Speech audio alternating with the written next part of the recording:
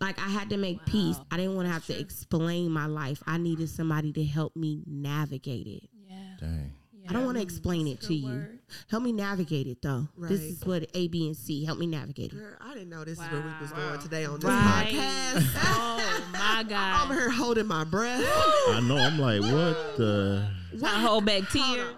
You're listening to Just Keep Living. The Glass House Conversation where there are no stones thrown. This podcast is a judgment-free zone for free thinkers who value personal growth and mental health. We're all about inspiring and empowering others. All while creating safe spaces to have difficult conversations. Join us every week as we have fun, get vulnerable, and go deep, Answering each other's questions on a range of topics from sex to religion.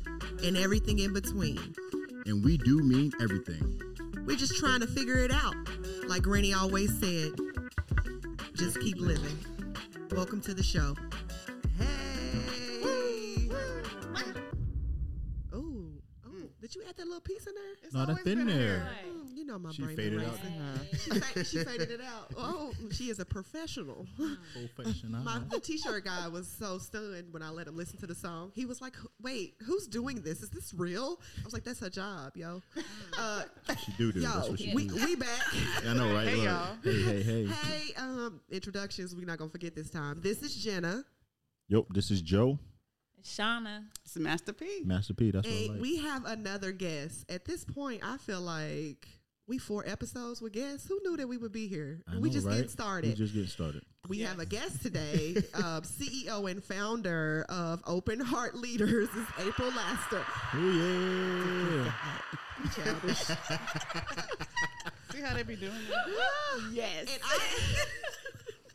it's like kids. It's kindergarten friends. I'm just going to read her introduction off of openheartleaders.org because I think it just sums up who you are. And we'll let you have your own little words when I say talk your talk, pop your collar. So it says, for many years, I have always imagined a world filled with people that helped each other, whether through encouragement, resources, or just a listening ear. I realized it was these things that would have made a big difference for me while growing up in the inner city. Growing up was tough. I was trying to navigate through life with few tools, many questions, without answers, and unaddressed trauma. Girl, that right there is a lot. I think there's a lot of us. Sometimes people don't even know that the unaddressed trauma exists. Living in chaos became normal. I felt isolated in a world full of opportunities that seemed out of my reach. As I got older and I started to experience life on my own, I started to become an advocate for human rights, mental health, and social justices. As I continued to contemplate what advocacy and support look like for these situations, I asked myself, what would April have needed? The answer to that question is what you will experience at Open Heart Leaders. And it is not your typical program and services. So true. I love that. These programs are designated with people like you in mind. The services center around what communities want, rather what they are being told they need. Amen. How you tell somebody what they need without asking them what they need? That's another speech. We had to have the right people to support what communities needed, who were emotionally, physical, and mentally invested in us. That is why I sought out experienced team members and volunteers who understand life has a way with everyone, and no one in any position to judge. No one is in any position. Got you. While building this organization, I realized it was not about April, what April would have needed back then, but what April needed now. Word. Here is where my heart and head aligned. And through this synergy grew this wonderful organization, Open Heart Leaders. I open my heart to you and extend it to those of you who feel pieces of yours have been chipped away over time. I look forward to doing life with each and every one of you. With my deepest love and respect, welcome to the journey of changing your life. Yay! So, y'all, she ready now. I'm ready. She ready. That was deep, though. That was good. It was I was like, that was, yeah. That's why I said, girl, that's what I want to see first. That's just me. I'm the consumer. I'd be like, that was great. So, April, what else would you say about yourself? How would you introduce yourself to all of our listeners? I am, I'm a human being. And I Ooh. think that sometimes we get caught up in people's titles and accolades and different things, and we lose the human aspect of them. So how I introduce myself to the world is, number one, I'm human. Okay. So I'm flawed, I'm tainted, stingy, moody, Okay. funny. Okay. I like good food. I like good TV shows. Y'all, she claimed Right. Mississippi. She So busted on her fish. And fish and absolutely, spaghetti. I'm a mud baby. But no, I introduced myself to the world. I would say there's no really good way to introduce myself to the world. I'm not someone you can introduce. I'm an experience. Ooh. deep. So I you like have that. to experience me. Mountain Dew. Like that's Baja Blast. You an experience. I'm an experience. Okay. A whole experience. Because to be honest, I don't know. My introduction today may not be my introduction tomorrow. Because I'm that's what I love forever about you. evolving. Uh-huh. So I'm an experience. Okay. Tell me, if I was listening, I've never heard of Open Heart Leaders. Tell me, what is Open Heart Leaders? It's you, your mama, your grandma, your Ooh. daddy, your uncle, your kids. Your mama too? Outcast. The neighbor that get on your nerves. It's Okay. everybody. It's the man at the store that, gave you that loaf of bread when he knew your parents was broke. It's the man downtown who just randomly helped change your tire because he saw you struggling changing your tire. It's the houseless guy that's gonna fight you over them last 30 cents so he can get his beer for the day. Open Heart Leaders is exactly what it is. It's leaders with an open heart, and that looks like every form of fashion in the world. Okay. What are some services that you guys offer? We offer ooh, my I know. goodness. Talk your talk, y'all. She being real humble right now. To be honest, we have shifted gears. Like I said, it's an experience. So it's more of the programming and services. Some of the programs, I've broken Open Heart Leaders into 4 sectors now because of the way my heart led it to help better organize for the community at large to understand how they solicit the programs and services. So life consists of all the programs and services that deal with the mental health aspect. Okay. And then there's Reform that deals with everything social justice, the formerly incarcerated population, and that. Then there's Build, which is leadership and development. Okay. And then there's Educate, which is everything education. So there's Build, Life, Reform, Educate. And that's Open Heart Leaders. And now we have our ASL class that is going to start in September. And that'll go September and October. Actually, and I don't care, I'll say it here, but there's so many bigger moves being made behind the scenes I don't post about or there, but I actually just got offered to have my own school. And so I'm going to start this process that will help me with the continued education piece so that I'll be able to continue to graduate those people in the community who dropped out of high school, who are older, who would like to get their high school diploma, not a certificate or a GED, but their high school. Thus far, I've already graduated 7 people through the program out of LA. Okay. So I made sure they were in class and getting them there. We have the mentoring program, which you know about. Shout out to the mentees. I love them. Man, listen, them kids keep you on your feet. Yes. Questions, you be like, what is happening? But What does ASL stand for? American Sign Language. So there's 3 primary languages that'll always be taught at OHL, and that's American Sign Language, Spanish, and English as a second language. That's dope. Those are the common languages that unify people for the area that I'm in. Now, if I do my other satellite stations in other states, I may be in another state where the predominant language may be Arabic and there. So that will be the predominant language taught at that satellite center. So I'm bringing a way for people to communicate in their native language or their native tongues, because it should not exclude them from any mental health or educational resources. Are you able to speak these languages? I'm learning ASL. One of my clients is teaching me Spanish, and then English is still my second language because I speak Ebonics. So I'm going to learn English too probably when I go to... Hold on. when the English teacher there, You I'm should have probably seen going to enroll Parcel's face. myself. I'm probably going to enroll Parcel's myself. face, she really thought you was about to say something else. Yeah, I was about to be like, dang, girl. Like, what you speak? Shit. This shit like, She thought you was about to say, I was like, damn, like, shit, Italian. Like, Definitely Ebonics, and so we just gonna probably enroll myself into my own class Your own for class. English. Like I'm here with y'all too, so yeah, you offer good, some though. Ebonics. no, but that's I mean it's really like I said, the mentoring program is you know we get them kids to just really have different walks of life, and all of us. we put them in a melting pot and we make the best of it. But I think it's our program is naturally cultivated to bring out the best them, but not while not trying to change them into somebody else. So I think our kids love that. This year is going to be an experience because woo, we got some different kids that signed up this year, and I love it. I look forward to it. Oh my goodness. And so this year I decided I took a break for 2 years. So a part of my background is I attended a HBCU. I went to Alabama A&M University. Go Bulldogs. Plug 'em. Communication and business management were my majors, mass comm. And so for my first job, well, real job, I was an on-air personality for 6.5 years. So I did radio. And then I transferred into the corporate America where I ended up evolving into pharmaceuticals and biotechnology. So I started in research and development, and then I started doing batch reports. And then I was like, you know what? I kind of like the quality part of it because what you giving my grandma in this pill, I need to see if y'all measured it right because y'all be over there tripping. So I was like, let me calculate it for you. Let me see if them calculations is off. So we not Make going sure to the math prove is this mathing. batch.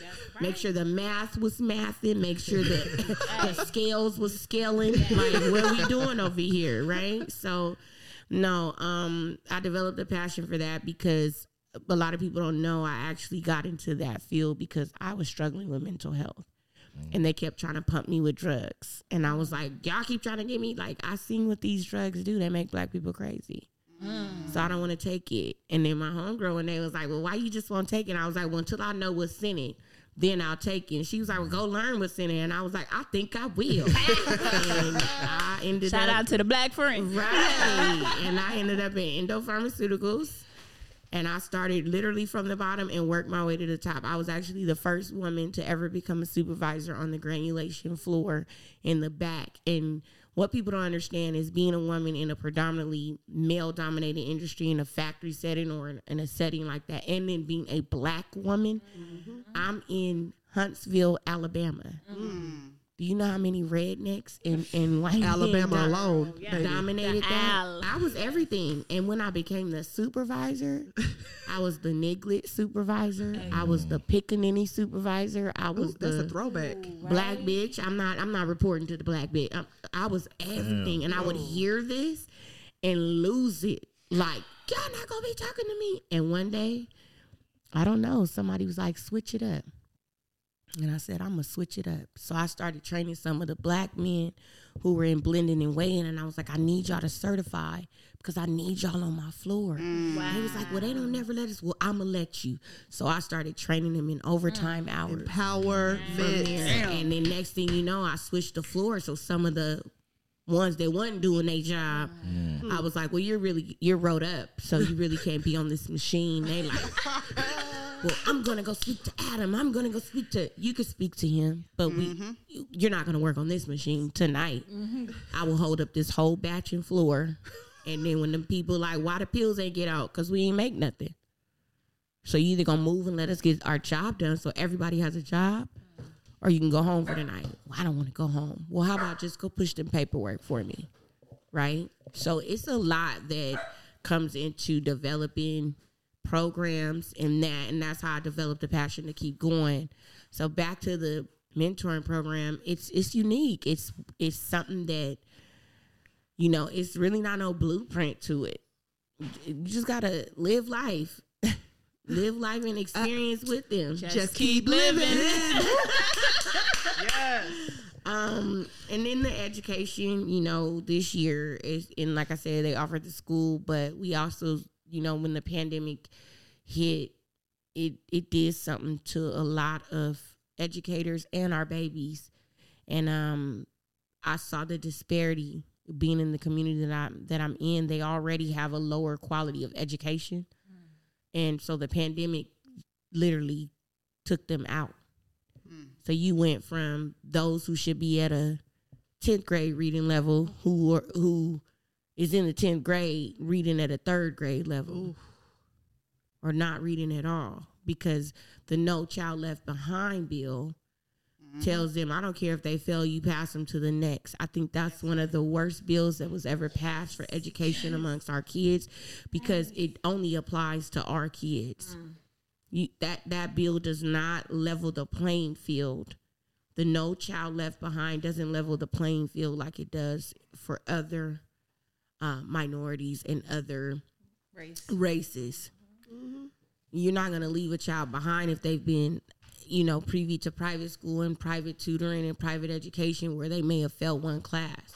So how do you pass that student who's held a 3.8 or 4.0 GPA to this baby that got a 0.3 GPA that hasn't passed a class since 6th grade, but yet how you in 11th grade? Can you read? Can you write? So I just was like, you know what? I got to do something better for the community, and I'm going to disrupt this cycle. So I started, you know, teaching parents how to advocate for their kids. Don't just let your kids come home with these Fs. Go up to that school. Hey, this is 2 times in a row. Why I haven't got a call from you as the teacher to say my child ain't bringing in the homework, ain't doing nothing. So it's reverting and putting the responsibilities back on the educators. If they pay you to educate my child, educate my child. And if my child's not getting it, let's get to the next educator that's going to help him or her get it. Oh, I would just like to applaud you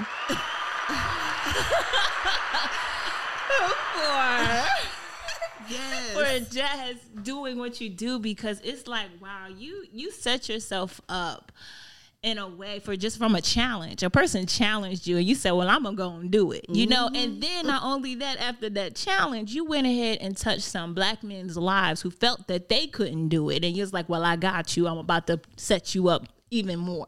Not only that, but you being confident in who you were, you allow other people to let me show you what I can get you to get done.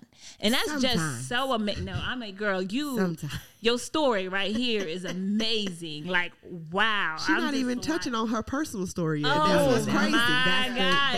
That's like the I want to hear about that. I started from Talk Your Talk, April, and April being like, I'm a human. I know, right? I don't even like using the word humble, but it was so watered down. Like, I'm a human, which is true. We all normal, but it's so much to you. That's why I was like, you got to come on the podcast because you are a resource. When I started mentoring at Open Heart, and I told Parshell this yesterday. I said, I showed up thinking that I could help the kids, and the kids be helping me. Left out of there crying. Them in my office. This was the best. No, tonight, April. Tonight was the best. I'm like, what y'all talk about? Them kids. These kids are being raised different than us. These kids are open to loving people that don't look like them. And you think that's what we teach all of our kids, right? What was it? Unconscious biases. Listen, these kids don't care how you identify, the color of your hair. They don't care about your sexual preference. I read that orientation is really nasty and I got to fix that. It's sexual preference because it's what they prefer. Just those little things that we grew up being like so-and-so different, weird, we gonna clown, just get through the day, not dealing with our own shit. But we would make fun of other people. Not them kids. Them kids be riding for each other and they have a lot to say and it's out of love. I love coming on Mondays because them kids I went through my own thing for a whole year. I was in a depression, but I came on Mondays and I'll be like, damn, girl, fix it. Fix your face. These kids really going through it and they are loving great kids. And the stuff that, as we were growing up, we weren't allowed to emote. Nobody had feelings. We weren't talking about that. Suck it up. So to hear what kids are worried about, I never forget the day we talked about racism, because it's a lot of stuff that's been going through the media. A lot of people, policemen killing black men and women.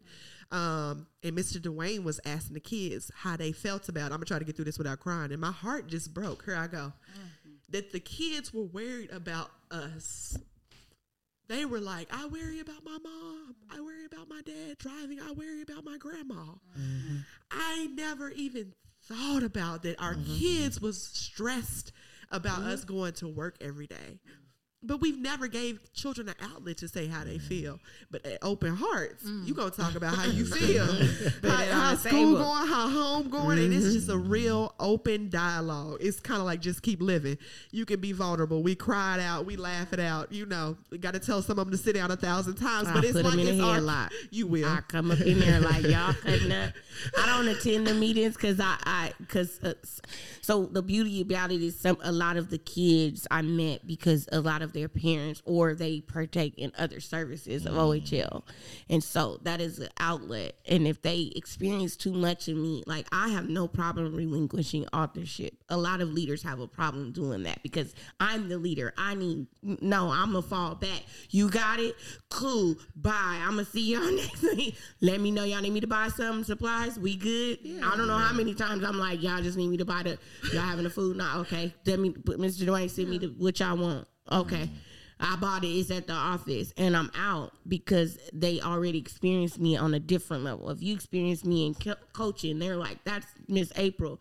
And if I come into their safe space where it's like, well, I need to talk about Miss April, Miss Jenna. She got on my damn nerves this week, and I want you to know. You gonna tell her, but I need you to know. You know, I need them to be able to do that, and I feel like, well, I can't really. It's an outlet. And that eventually grows into healthy boundaries and relationships because, I mean, there's so many kids. I have no biological children, but I tell people all the time, they be like, well, do you have kids? I'll be like, yeah, I got 16 of them. They be like, dang, girl, what you doing? Right, with you. I'm like, not my biological, but I have kids, right? Yeah. And I tell my parents, I tell the mentors, when you sign that paper and you bring your baby into my center, this is my baby too. That's my kid.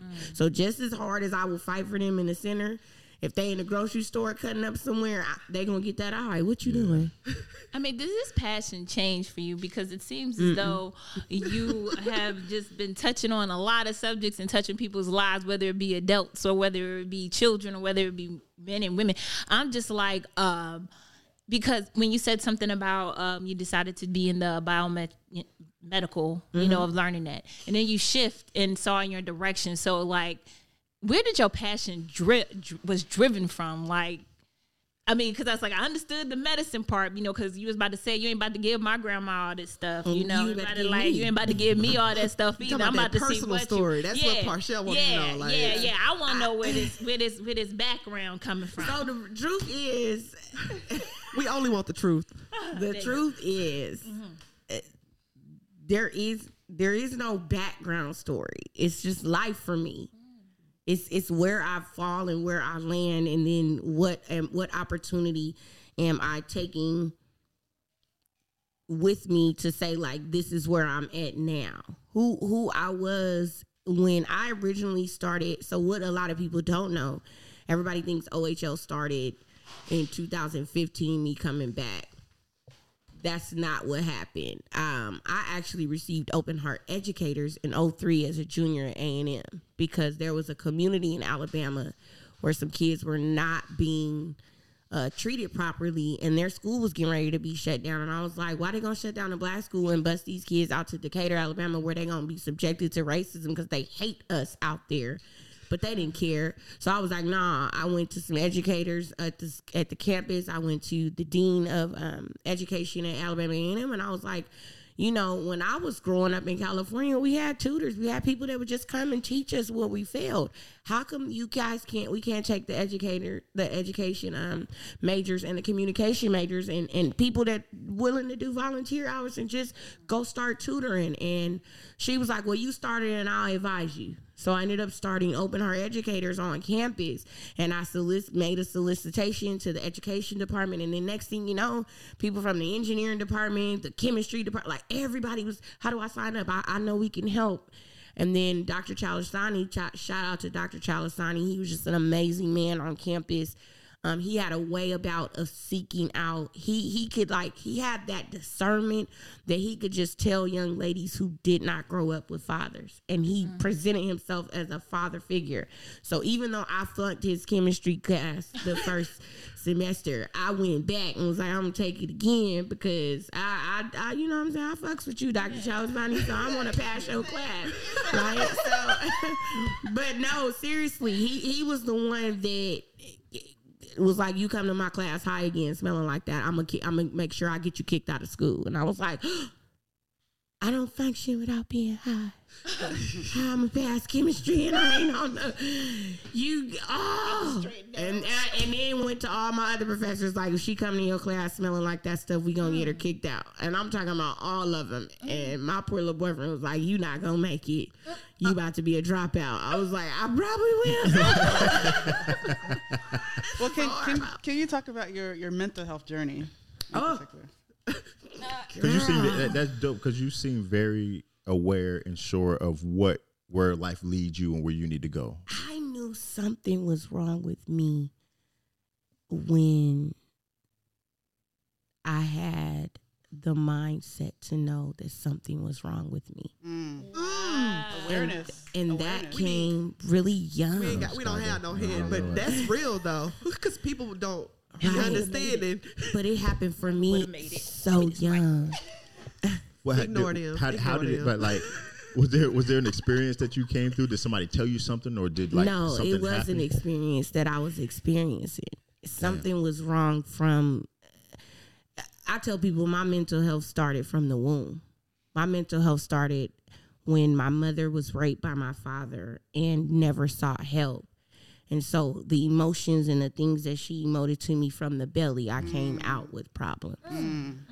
So because I couldn't speak as a baby, I didn't know how to relate that, but I may have cried a little more. I may have noticed that she don't hold me as much as the other mamas holding their babies, and well, why I gotta go over here, you know? And so once I became to speak and there, I knew I was different. I remember telling my grandma one day when I was 9, and she said, well, she told my mom, something wrong with that baby. Just like a black grandma. No, what you mean? My grandma said, I don't know, she loved everybody. My mom, you know, that religious typical, that's good, that's the love of God. And my grandma was like, nah, that ain't, that baby like girls, Regina. And my mom was like, no, she doesn't. Oh my God. My grandma was like, nah, watch her. Watch her. She different with the boys than she is with the girls. And then one day my grandfather said, well, I think she like everybody. There you go. Wow. And grandma said, we got a big situation right now. She's 9. Wow. And I remember telling the teacher one day, she said, well, you decide. I said, I kiss who I want to kiss. They kiss me back, that's who I'm going to kiss. Can't ain't tell nothing wrong me who with to that love, right? As a grown-up. But as a kid, you don't, nobody gave me to talk about sexuality. And I was like, I know who I like, right? Yeah. And so, but my experience stemmed through trauma.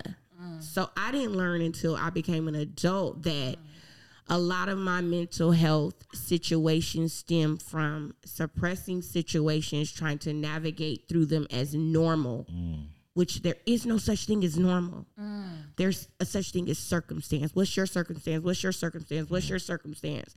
We got to get out of well, this is normal. It's not normal. This is your circumstance. My circumstance was I came about from a mother and a father who grew up together as childhood friends. Grandmas used to live next door from there. Mother grew up religious. Daddy grew up in the world. Mother went off to college. Mommy and daddy were good friends. Mom came back. Dad raped mom, asked dad. He admitted it, and because she thought she was better than everybody else. And literally there, but then here's the flip side as you want my personal story. I'm my father's firstborn girl. I have an older brother named Quincy. My dad wanted a boy, so my dad treated me different. But my dad developed an unhealthy relationship with me as his firstborn girl. So I endured physical and sexual abuse from my father. So he didn't view me as his daughter. He viewed me as, you are a woman. So as I got older it became more tight. It became like, I'm not fooling with you. And drugs is a hell of a thing. Drugs and alcohol played a very big part in that. So as I began to get older, I had what was called a love-hate relationship from my father. My father was my first love. That was the first man that I ever had a intimate tongue kiss from. You know how most little girls got that story? I remember when I was in like 5th grade and a little tummy. I'm like, no, I remember being 8 and it was my dad. He might have been high off heroin, but we had a kiss, right? So a lot of people who remember the movie Eve's Bayou. Do you remember the scene where she went in there and her dad was drunk and she sat on her dad's lap and she patted herself to look kind of like her mom. She mimicked basically the imagery of her mom. And when he kissed his daughter and his daughter didn't get, and he slapped her because he came to like, wait, it's there. Well, I love that part of the movie. I was like, well, what was wrong with it? Wow. And my brother was like, something is off as hell, Grandma. Like, hell no, what you mean? And I was like, there's nothing wrong with that. Am I, being religious? We just gonna pray it away. And not saying, Regina, you gotta put her into something.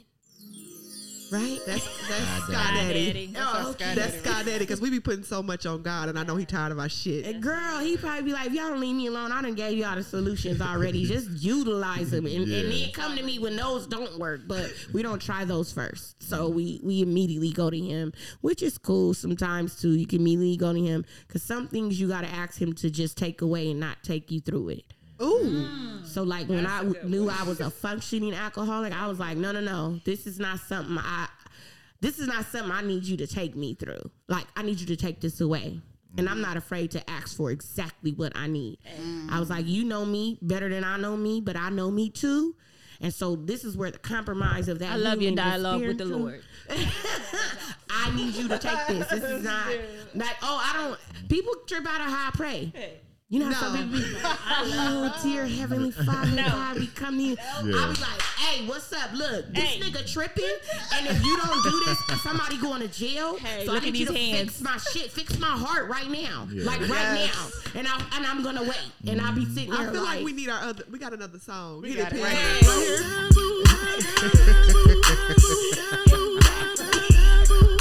No, I never would have made it. For real. Would have been a whole nother kind of I just want to throw this out here that I need Shauna and April to do Bible study. No, hold on. They need to make a Bible translation. Y'all don't understand. They don't understand how Shauna be reading the Bible and breaking the Bible down to us. I be like, that's what they said. Yeah. Girl, that's me. I need y'all to do like, one do episode. Y'all know that nigga Moses ain't gonna be up there with us because he done smoted the damn rock. That's me, straight up. Like, I know that's probably off, but you reaching the people. Yes, you reaching the like people. literally. That's so funny. May she rest in peace. I remember my grandma was in her home and I said, Grandma, she said, what? She knew some foolishness was coming because I was trying to make her laugh. And I said, well, how you think you going to be in heaven? And she said, I'm going to sit at the feet of Jesus. We're going to sing. And she said, well, how you going to be, right? I said, well, I'm going to be the nigga on the gate with half a wing eating sunflower seeds. Like, you see them niggas didn't make it, but we good. She was so angry. You don't play with God like that. I was like, but I'm not playing. And I'm riding on a lion. Like, y'all better get on this since we've been waiting to do this all our lives. Like, I just want to ride a lion. Ride a lion and talk to it too. Like, I said, this is what I'm saying. And then We I got to was get y'all on the Bible study. I'm just saying. And then I'm going to go hang with Zachy. It's like, nigga, why you was in the tree when he came? Like, you was scared of what was happening? From a little girl, like, why Zachy's was in the tree, though? Like, you didn't get on the ground with everybody. You would be getting on Sky Daddy nerve. Like, God, like, I got he questions. He gonna be like, you know what? Leave the gate cracked. Come around the leave back. the gate cracked, Gabriel, don't you touch that. The gate alone. Leave the gate alone. All right? Everybody else be like, No, but said, no. oh Lord Jesus, it's a fire. And that's gonna be me looking at her. Oh Lord Jesus, it's a fire. Burning. Y'all burning down here. He was burning on earth. Now he burning. He burning down. Oh man. Oh, definitely. No, I knew my mental health was not intact because there were just a lot of things that were conditioned in me through religious beliefs and through Black culture. Sometimes we want to disregard Black culture and make it a beautiful thing, and sometimes I'm like, Black culture could be traumatic and be a horrible thing, and if we don't disrupt it, you gonna have a gang of fucked up kids and adults. Because, and when I say fucked up kids, I'm talking about grown kids, because kids are just gonna navigate with how they are. But I had a psychotic break, and so I'm trying to like navigate so you guys get it. There's so much. I'm so complex. I'm human though, but there's a lot to me. There's different. I call it my trauma timeline, my trauma cycle. There's so much that happened in Pens, and some things overlap. But long story short, in 2006, I was sexually assaulted. That was my last sexual assault. So I say thank God, and then I'm like, it had to happen the way that it did. But someone put a date rape drug in my drink, a supervisor from my job. And at the pharmaceutical place? No. Oh, I was about to say they got the good drugs. Oh, my God. So this is when I actually worked at another company. I won't name the company, but another company. And I was a senior training lead. So I was traveling and I was doing a lot of the new hire training in that. And basically had his way with me. I don't remember, I didn't remember much of it. And as a result of that, I became pregnant, but I didn't know I was pregnant. So how do you explain to your girlfriend of 3 years that you're pregnant? Because she like, bitch, I ain't got a dick. So what we doing? I'm like, I don't know. Like, that was like really you didn't even know that you were sexually assaulted. Moments. Like, Jesus, is we don't say you repeat in the Bible. Like, what is happening? Because I know I didn't. I was like, I didn't. She like, if you slept with, you slept with your ex, just let me. And I'm like, I'm literally breaking down because I'm like, I don't. That's when you discovered that you were raped? I discovered that I was pregnancy? Yeah. So this is the thing though. I came to California in 2006 for my cousin's birthday and I could not eat. The only thing I can hold down was Gatorade, alcohol, and Subway.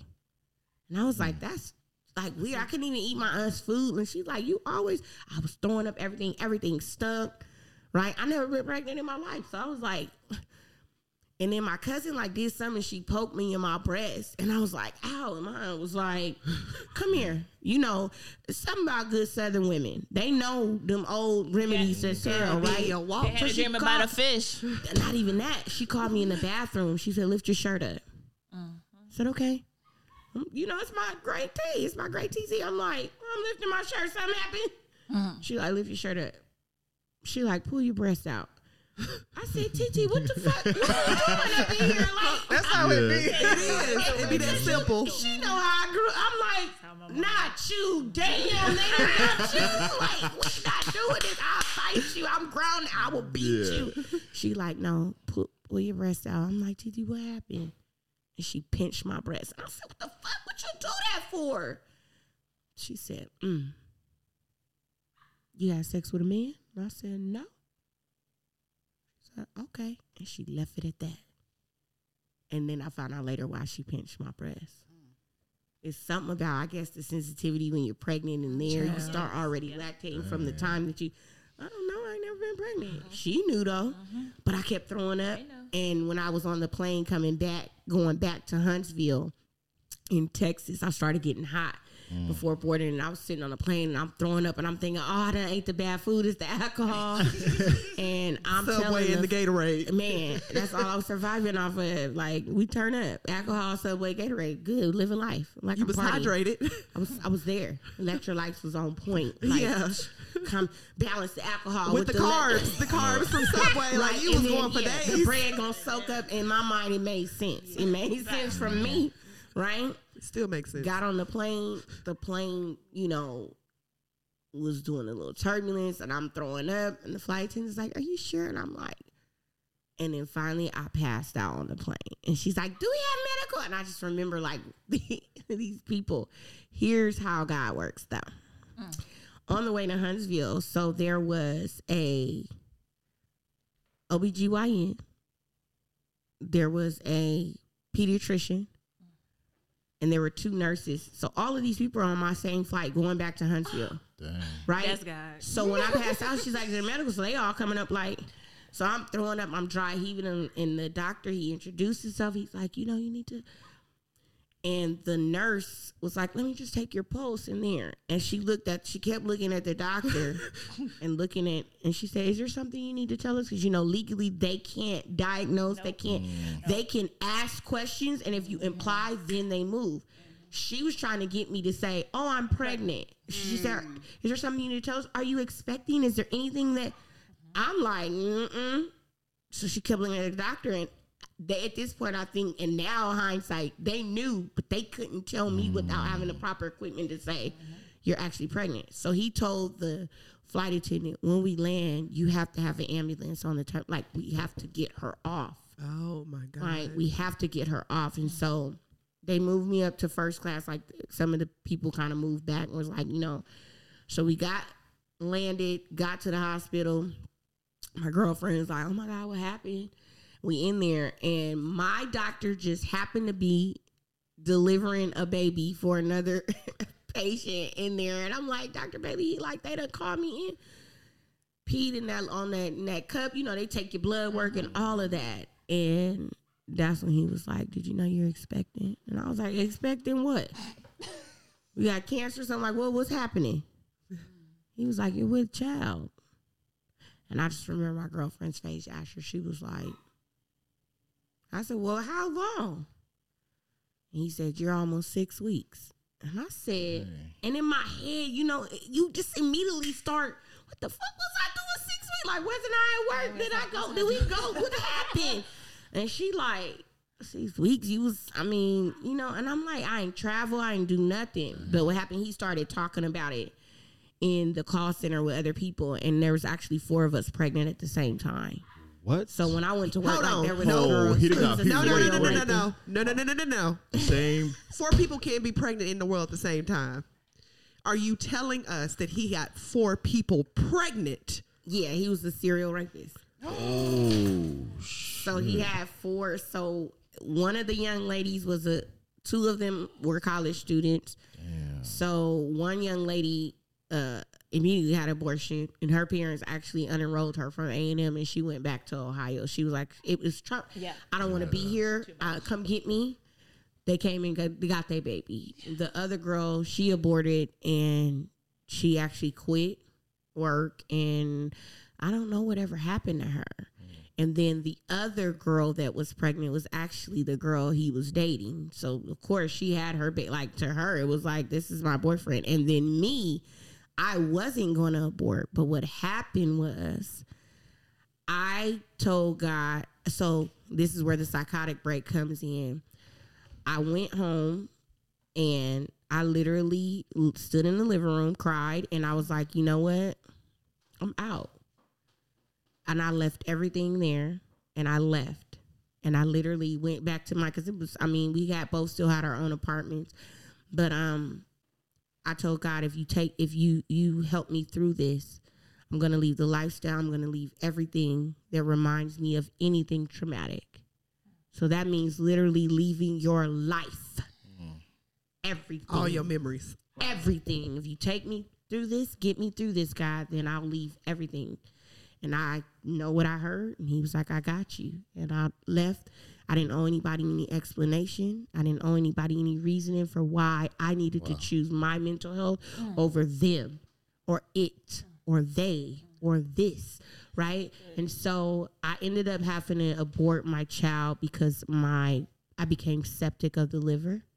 So meaning, if you don't understand what septic is, it's when your blood turns toxic. So literally my body was turning against me. And I had to make a medical decision because if they gave me the blood thinners, both of us wouldn't survive through labor.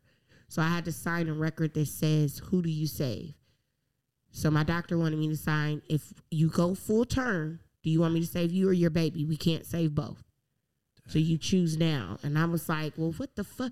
If I choose me, I'm going to have to still go through labor and push out this baby, and you're telling me this my baby won't survive. Or you're going to take the means so that my baby survives, but I understand that once I have this baby, My blood loss will be so fast that you guys will not be able to save me. Who makes that decision? Do I leave this baby here without no mom? Or do I leave me here without my baby? So I said, you know what? I'm going to make a decision. And I decided to terminate my pregnancy. But before I terminated, I said, I want to hear my baby's heartbeat. And the lady's like, are you sure? Yeah, I want to see it and all that. I still have it. Still have my little sonogram. I still have my little chart thing. They chart the baby's thing on my paperwork. And she let me hear it. And the day that I went in for the legal abortion at that time, because it was legal in Alabama at that time, did my thing. And that was the only time I was ever pregnant. And from then on, I told God, the next time I get pregnant, let it be from love and let it be with my husband. And until you give me that, I'm okay with being without child. And as y'all see, I have no babies. I have babies, other folks' babies, but I'm good. Like, I had to make peace. The psychotic break came from trying to navigate myself through all my traumas without having anybody to unload and feel safe. Just because people are therapists, some people don't always feel safe with them. Mm-hmm. I didn't want to have to explain my life. I needed somebody to help me navigate it. Yeah. Dang. I don't want to explain it to you. Help me navigate it, though. Right. This is what A, B, and C. Help me navigate it. Girl, I didn't know this is where we was going today on this Right. podcast. Oh my I'm God. over here holding my breath. I know. I'm like, what the? Trying to hold back Hold tears. on. We're going to get back on track, but Yes. what happened to the serial racists? Well, they out there too. Rapists. We had to I couldn't press charges because it was too late, and it would have been hard for me to prove, because he used a date rape drug, and so, the company fired him, and That's it. They should have paid Are y'all you out. serious? How many because of you can't y'all? prove. You can't. How do you prove it? Rape is a How do you hard prove it? one. But it was His 4 word. of y'all. It's our word against his word. Oh my God. How do you prove that? See, that'd be where So people that's be a getting flawed messed up. right. So how do you prove that? You don't know. We could all been like at his house for a party, which we were, which we always did. Wait, he which is like- he raped y'all all on the same night? No. Oh, no. I was about to it say, came damn. out from there. So what happened is it started coming out, and then we Yeah. started putting pieces together in there, and then he ultimately admitted to some of the other guys, this guy talk, and they was like, Nah, this And sick. I remember my brother was in federal prison. I remember my brother was like, I'm probably going to end up back in jail when I get out. Give me his name. And I was like, to this day, no. So the kicker was, after that, going through therapy, I was like, I have to forgive him. And one day I was at the grocery store, and he literally, I heard somebody going, psst, hey, psst. And I remember holding my bags, and I was like, it's South. People hit on you all the time. And it's like, you like, brother? And I remember turning around, and I remember standing in the Publix parking lot peeing on myself, and I dropped my bags and all my groceries. And I remember the little cart boy was like, oh my God, ma'am. And I just yelled at the top of my lung, I hate you rapist. And he was like, I didn't rape you. You wanted it and done it. And I just remember this lady was like, what the fuck? Like, if you don't, get in your... It was bad. And then I seen him again with his daughter and his girlfriend. And I walked up to his daughter. Is this the same girlfriend that worked at the job that was pregnant? Is she stuck by him? I'm going to stick beside him. I hate you. That's mine. And I'm going to stick beside him. Oh my God. But And I he got walked a up to daughter. his daughter. He got a lot of kids. I walked up to his daughter, and I told her how beautiful she was. And I told her, no matter what you hear in life, remember your dad is your dad. And he was like, he didn't know what I was going to say. And the girlfriend was like, and I looked at the girlfriend and I said, you have to live with the decisions you make for her. And whatever comes to light, understand, be prepared to prepare her for it. And I looked at him and I said, and I forgive you. You're sick. You need help. I said, I forgive you. I said, because what you took from me, I'll never be able to give back. But I said, you make sure you give her everything that you don't have in you as a man. You ask God for it and you give it to her. and prepare her to meet a nigga like you. Yep, And that's prepare the her to worst. heal from a nigga like you. I mean, and you ain't had nobody navigating you through this? Nah. Girl. And he didn't, I mean, and then like he tried to add me on Facebook like a few years ago, and I That was like, is, that's I forgive therapeutic you, volume. but you pushing it, brother. Like we not there. You know, I still got that pistol. I still would what light you you just up. did, girl, was like so therapeutic. Like you opened doors for you like no other. Like that. I can't. You've created an organization for every aspect of the trauma you've had in your life. Bingo. Literally, You got it. We haven't even got to that. April has therapists. We haven't even got to everything that Open Heart Leader has to offer. This episode was sponsored by Open Heart Leaders, where we approach every situation with an open heart. You can find us at www.openheartleaders.org, where you can donate, dedicate, and do your thing. And that's how I ended up there, because I took Jacob. Everybody knows I adopted Jacob. I ended up having Jacob see one of your therapists because I didn't want him to have abandonment issues. I'm trying to be ahead of the curve. I want him to be the best adult he can be. And then y'all had another service, and I was like, oh, I can do that if they'll have me. So, and another thing you touched on there is you said my brother was in federal prison. Mm-hmm. You do a lot with the community in prison and social injustices. Can I'm you big kind of on tell? incest. I'm big on education. I'm big on prison reform. I'm big on molestation, substance abuse, mental health. Like I'm big on everything that consumed me as a individual, as a human. As a human, not even you as a child. This is stuff you've dealt with As as a an adult, human. as a human. That's why I tell people when they say, well, who do you service? I say people from the womb to the tomb. Because it started in the womb for me, and it's not going to end until I'm dead and gone. So from the womb to the tomb, I'll help whoever I can. So if your baby in the belly and you ain't dealing with some shit, come see me. Because what you are relaying in emotions is going to transpire with that child. Why that baby so mean? Because their mama was mean. It ain't that baby just, oh, why that baby so evil and don't be, because your mama was evil. Like, and people don't believe in that, but I'm like, it is what it is. Energy is real. Who we are as beings are real, and most people are not aware of it. I just want to say something to you. In the beginning, you were like, you explained, you was describing yourself, and you was like, I'm flawed.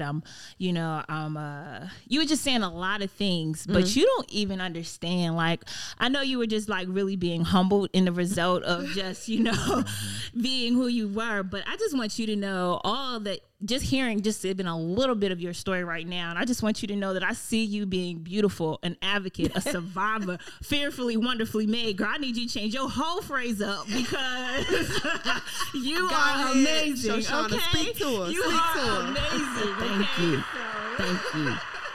Listen, it That's has to some be, heavy. But April is not the only one that has a story like this. What I love about your story is that you've decided to empower others. of course. And you're doing it based on your community. That's how whoever's listening to this, and they may be listening, they've had their own trauma that they don't even know how to verbalize yet. You are more than what happened to you. Like, take that hurt and that pain and turn it into something else and show up for somebody else. Be the advocate. That's why one my thing. shirt. I am. She has. Read Tell it. people, I Read that say, shirt. so I recently went on family vacation and realized that I still have some shit going on because I wanted to beat up like half of the family at the thing. Like, I'm about to fuck everybody up in this kitchen. It If be y'all like don't- that. Like, and it was real. Like, not on no joke. Like, I told my mom, if I don't get, I'm changing my flight. I'm going home because if I don't, I'm gonna beat up your sister. I'm gonna beat up her daughter. And I'm going to tag Uncle on the way out because he reckless too with his mouth. And this is just how it's going to happen. This My is mom was black family. This is it. That's right. I was like, look, y'all keep traumatizing me. I said, and you triggering the fuck out of me. And I said, you know what? And I just went silent. And my other cousin was like, when she goes silent, y'all already know everybody Danger. pack up Y'all in because danger. She about to get loose with them hands. She about to get loose with them hands. It wasn't over Uno or when I spades, go right? quiet, Okay. everybody better. If I just be like, yeah, I'm just. They was like, uh-oh. Time to leave. My great uncle was like, yep, put that pistol up. Read them, put that pistol up. because I'm one of the best shooters in my family. They know. So it would have went down. I have no problem. But the thing was, I was like, you know what? In every aspect of anybody's life, we are traumatized. We endure trauma. We're triggered. And then the thing is, we want to be transformed so we can transition to our greater life. Most people don't get past these first two, being traumatized and triggered. Show it all. So they don't get past the being traumatized and triggered, right? And so I had to realize, for me, that was the lesson God needed me to get on this family vacation in Florida, to say, how do you create a new formula to transpire so that the community at large understands what you're trying to say, whether it's in the professional realm, the personal realm, all of that. You know what I'm saying? Trauma is overeating. I was like, damn, I be doing that, huh? I be overindulging, right? Trauma is working out too much. Like, you got to work out 12 hours a day, baby. You go sit your ass down somewhere or something. Get a chip. It's going to burn off tomorrow. It's going to burn off tomorrow, right? A little too much dip on your chip. We try to make trauma such a ugly. We put the ugly face on trauma, but people don't realize some of the normal activities in day is trauma. Trauma is overextended behavior that is excessive, that will ultimately end in damage. That is trauma. And think about how many things you give a baby too much sugar, you done ruin their teeth. You traumatizing that baby's mouth. Like, so it's that kind of realm. So I crossed it out to say, I'm traumatized. I said, no, I don't own that. I am triggered. No, I don't want to own that. And I left transforming for my greater transition. Some people was like, no, you want to transition and transform. And I said, no, you don't.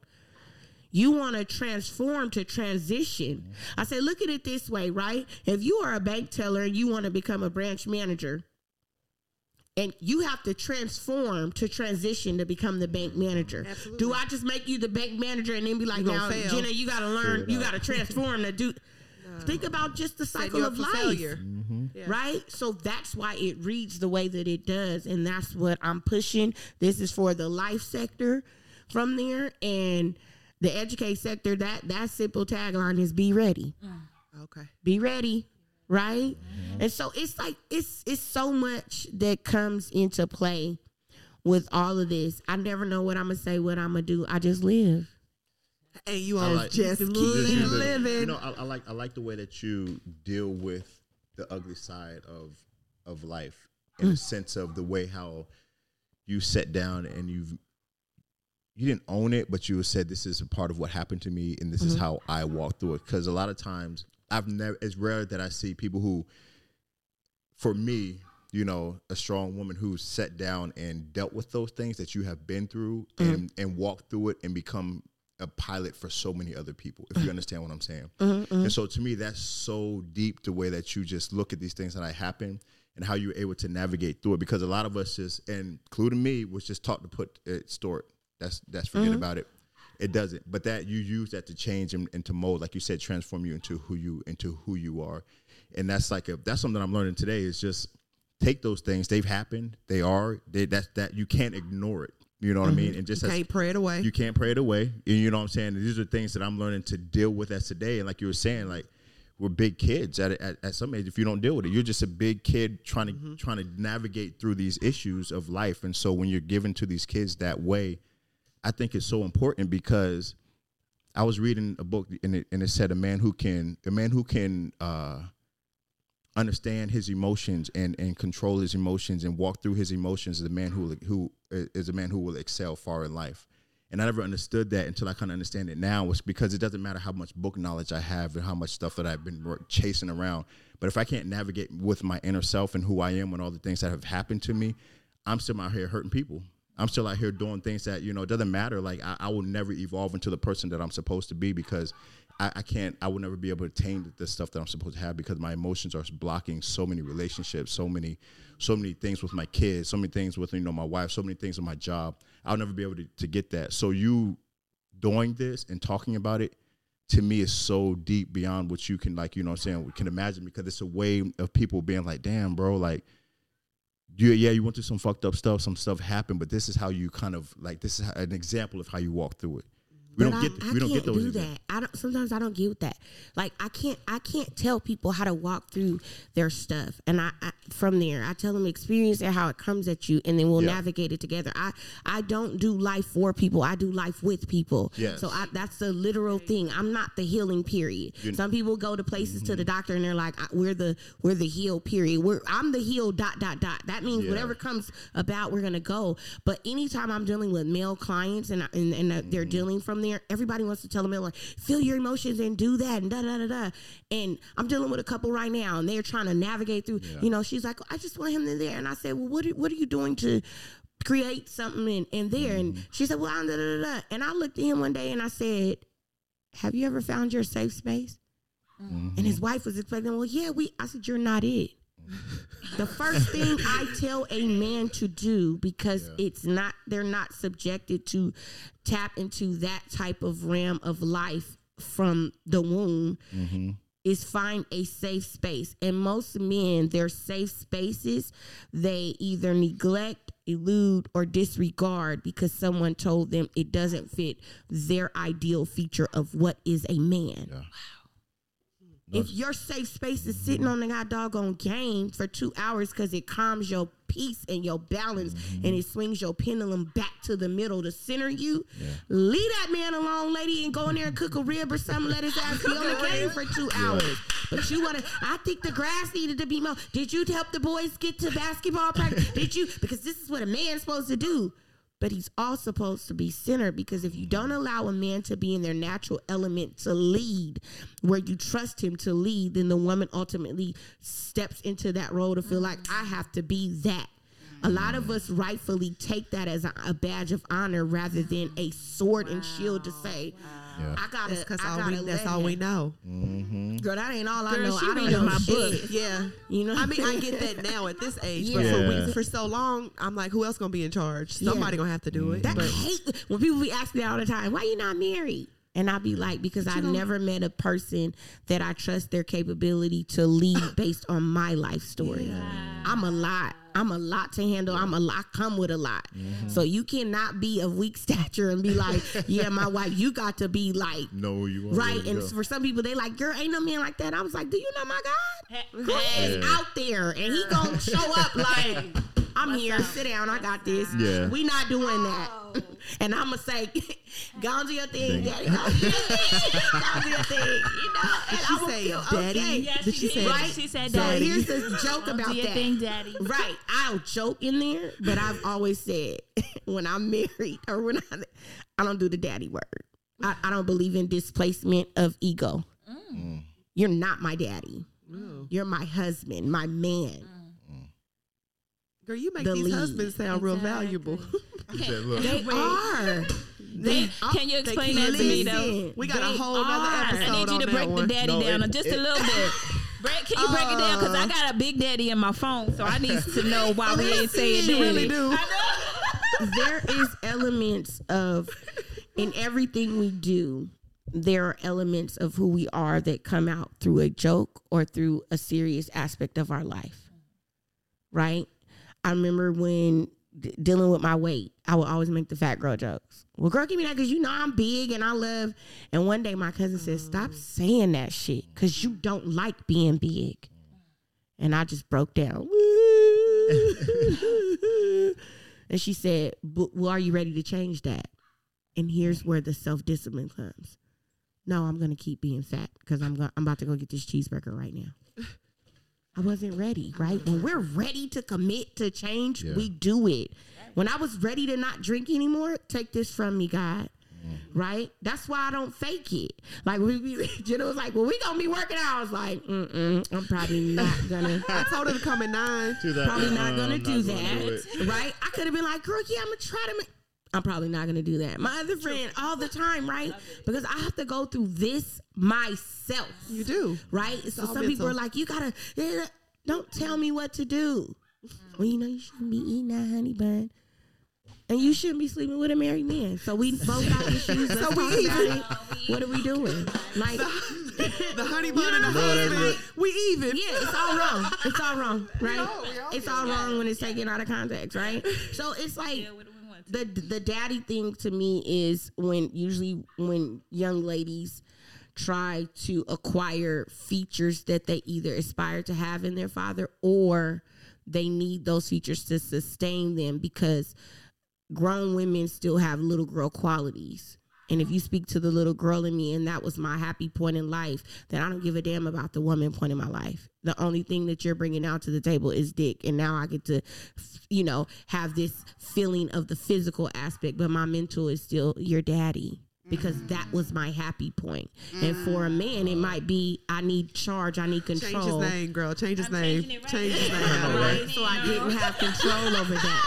So it's all mental. Like, we have to be careful with what we put in the atmosphere and what we claim to stake or attach to our name, to our energy, to our vibe. I'm very, very guarded with my energy. Everybody doesn't have access to me. I tell people all the time, I'm a very public figure, but everybody does not have access to me. You could be in a very large, crowded convention room and see me speak to everybody and people hug, want to take a picture. But the often truth is there are probably maybe one or two people that have direct access to me. And what I mean access, that means they can tap into me and understand that if I move to the left, they understand she's mad. If I blink or turn my head too swift to the right, that's probably somebody she got a problem with. You cannot give everybody access to you like that. I tell my sister all the time, stop giving your kids and your husband too much access. Like, people get offended. Oh my God. Nah, that's real. Until you are in a healthy place mentally, emotionally, physically, and spiritually, you will damage them. If I love you enough, I'm not going to break you because I'm broken. Ooh. So I have to be willing to be like, you know what, right now is really not a good time for us to be friends, Jenna, because, girl, I know you went through kind of this situation and I went through that, and if we get together, we just gonna gossip, talk shit, and both still be you know what I say real quick? That's good. I don't have the mental capacity. I tell people all the time, I don't have the mental capacity to deal with what you got going on and plus what I got on. And people that love me and understand that, they have boundaries, they be like, bet.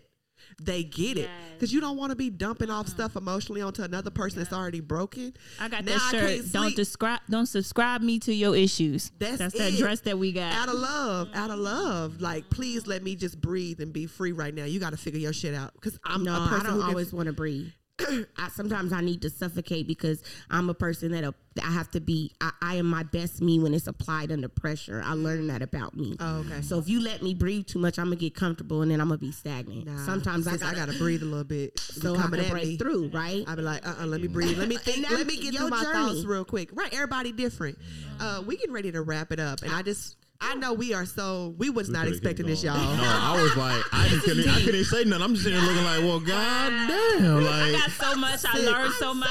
It was so it was amazing. I needed to hear this. Like, you understand. No. I just want to be like, no reason to be sorry. No, like, but for there real. is a few questions I'm going to ask, and you gonna come back for a part 2. Okay. Yes, you got to. I'm like, God. We haven't touched the surface of what your nonprofit offers. We got a whole lot of April, which is 5 episodes alone.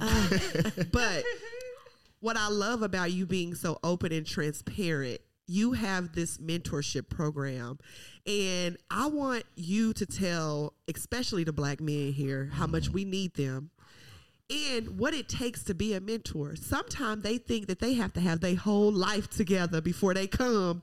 Don't that sound crazy?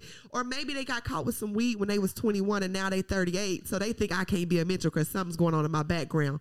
Can you kind of talk about what your mentors look like? They look like me and you. They look like the bagger at the grocery store, the man at the gas station. Like, they look like people who are living life. These kids are doing life with us. We treat kids as if they got blinders on. They see everything too.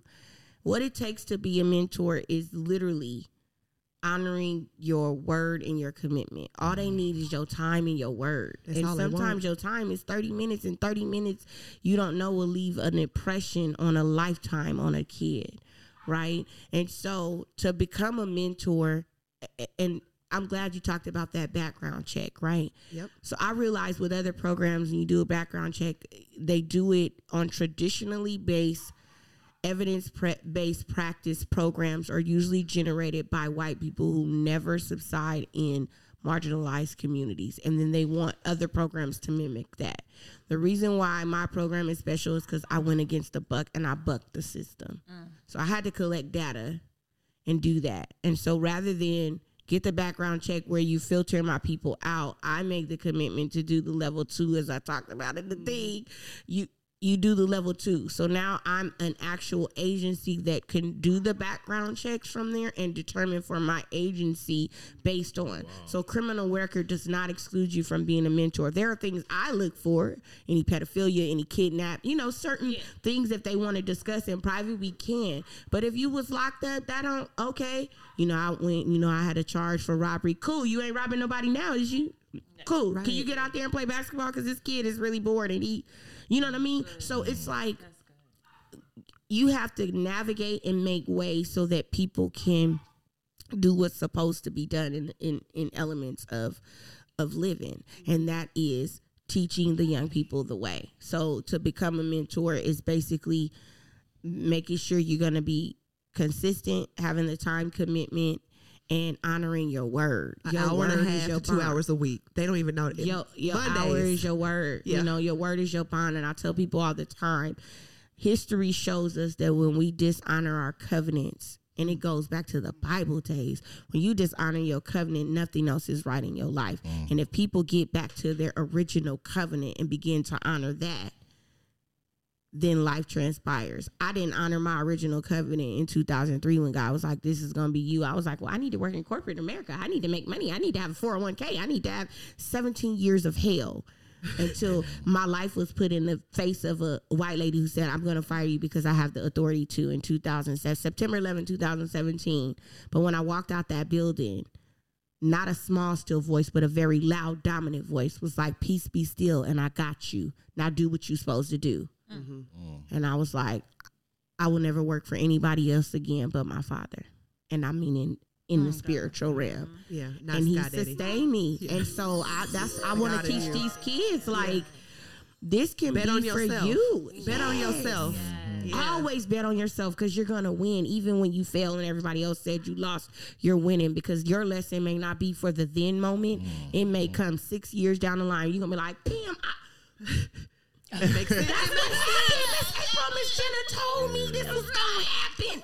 And it's like, yeah. Mm-hmm. I love that. Yes. Now, how would you describe your mentees? Ooh, my mentees are my little broke best friends I wish I had growing up. Like, oh my gosh. Like, if that was my pack, man, we'd probably be out here on a whole nother story. Like, what they was doing, right? We literally probably would be the Suicide Squad. Literally. Like, what is happening? Everybody's different. You got the strong one, you got the off one. That one's off, you got the, like, what is happening right now? But no, the best way for me to describe the kids in the program is to say they are little adults trapped in little people's bodies that are trying to find their voice in a world that tells them to shut up and be still. Got you. Mm-hmm. If somebody listens to this and they want to be a mentor in our program, how do not ours? It's hers. It's ours. It is. It's the community's. It's ours. Yeah. How do they go about signing up? They can go to www.openheartleaders.org. Okay. And they can go to join the team, and there is a volunteer application, and it actually says mentor application. Okay. So let's say someone doesn't live here in San Diego and they want to support you. How can somebody support you? They can go to the website, www.openheartleaders.org, and they can click that donate button and let them use you. Yeah. She sells T-shirts too. Like, I love that. Everything goes back. She scholarships in the community. Like, April on it, yo.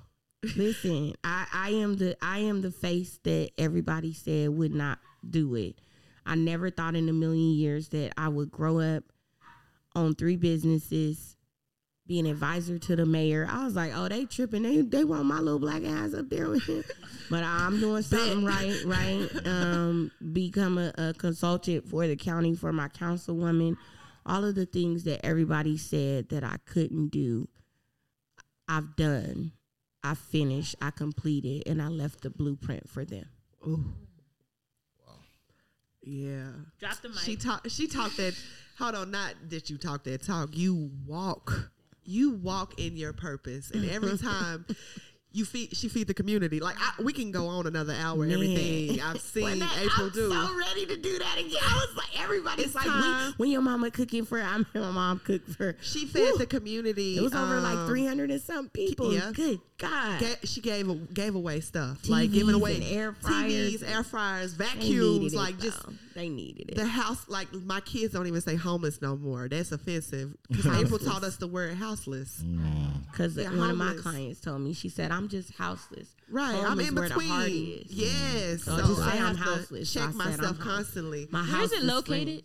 1913 Euclid Avenue, Suite 108. I'm both bungalows. So everybody who used to go club at Club Tina's, I'm the 2 bungalows on the top of the hill. Everybody know Tina's. They must be locals because we don't know nothing about Tina's. It was a club back in the day, and now it's a tire shop down Okay. there. But the 2 bungalows used to be a KFC and a Taco Bell way back in the day. Like when I was a kid, it was a KFC and Taco Bell. So to be there now, I'm like, this is crazy. I used to gangbang over here. Like, this is crazy.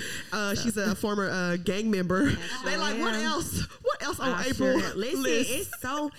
If I had to write my life story on a thing, I would be like, that's the life of like probably 9 A to lot of 10 people. women or people I had to endure. But I tell people, only the strong survive, and he only gives the people that he knows can handle and that will do right by his ways and his works by others. So all of this was meant for me. It was It nothing was. You that better I don't speak. have that. It's not meant for me, and I stopped telling people like, I don't know if it was for me, and I gladly say it was for me.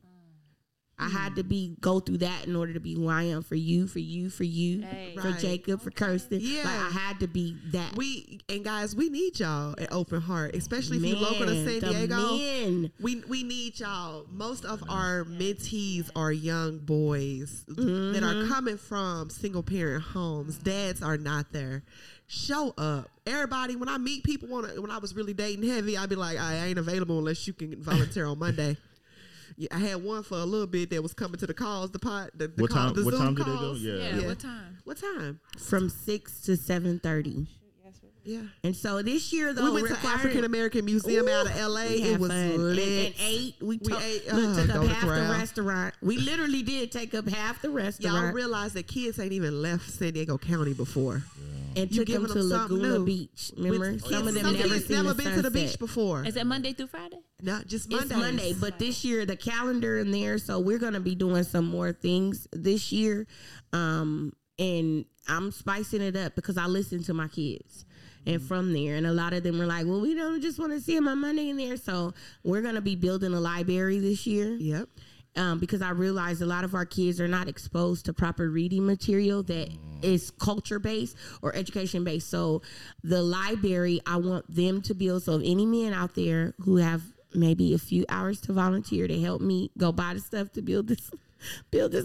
library, and I'll let the kids paint it. But I want to build the library, and there are going to be not every kind of book, certain kind of books in there that cater to what our kids deal with. So books on gangs, books on religion. Sometimes some of them are like, I'm confused. I don't know. Maybe different kinds of Bibles. I don't know. I'm going to just let it do what it do on its own. But I'm going to have a OHL mentoring program library. And it's not going to just be for our kids. If any kids that want to come by and just be like, Miss April, can I rent this book from you? They can do that. Can I know your age range? 9 through 18.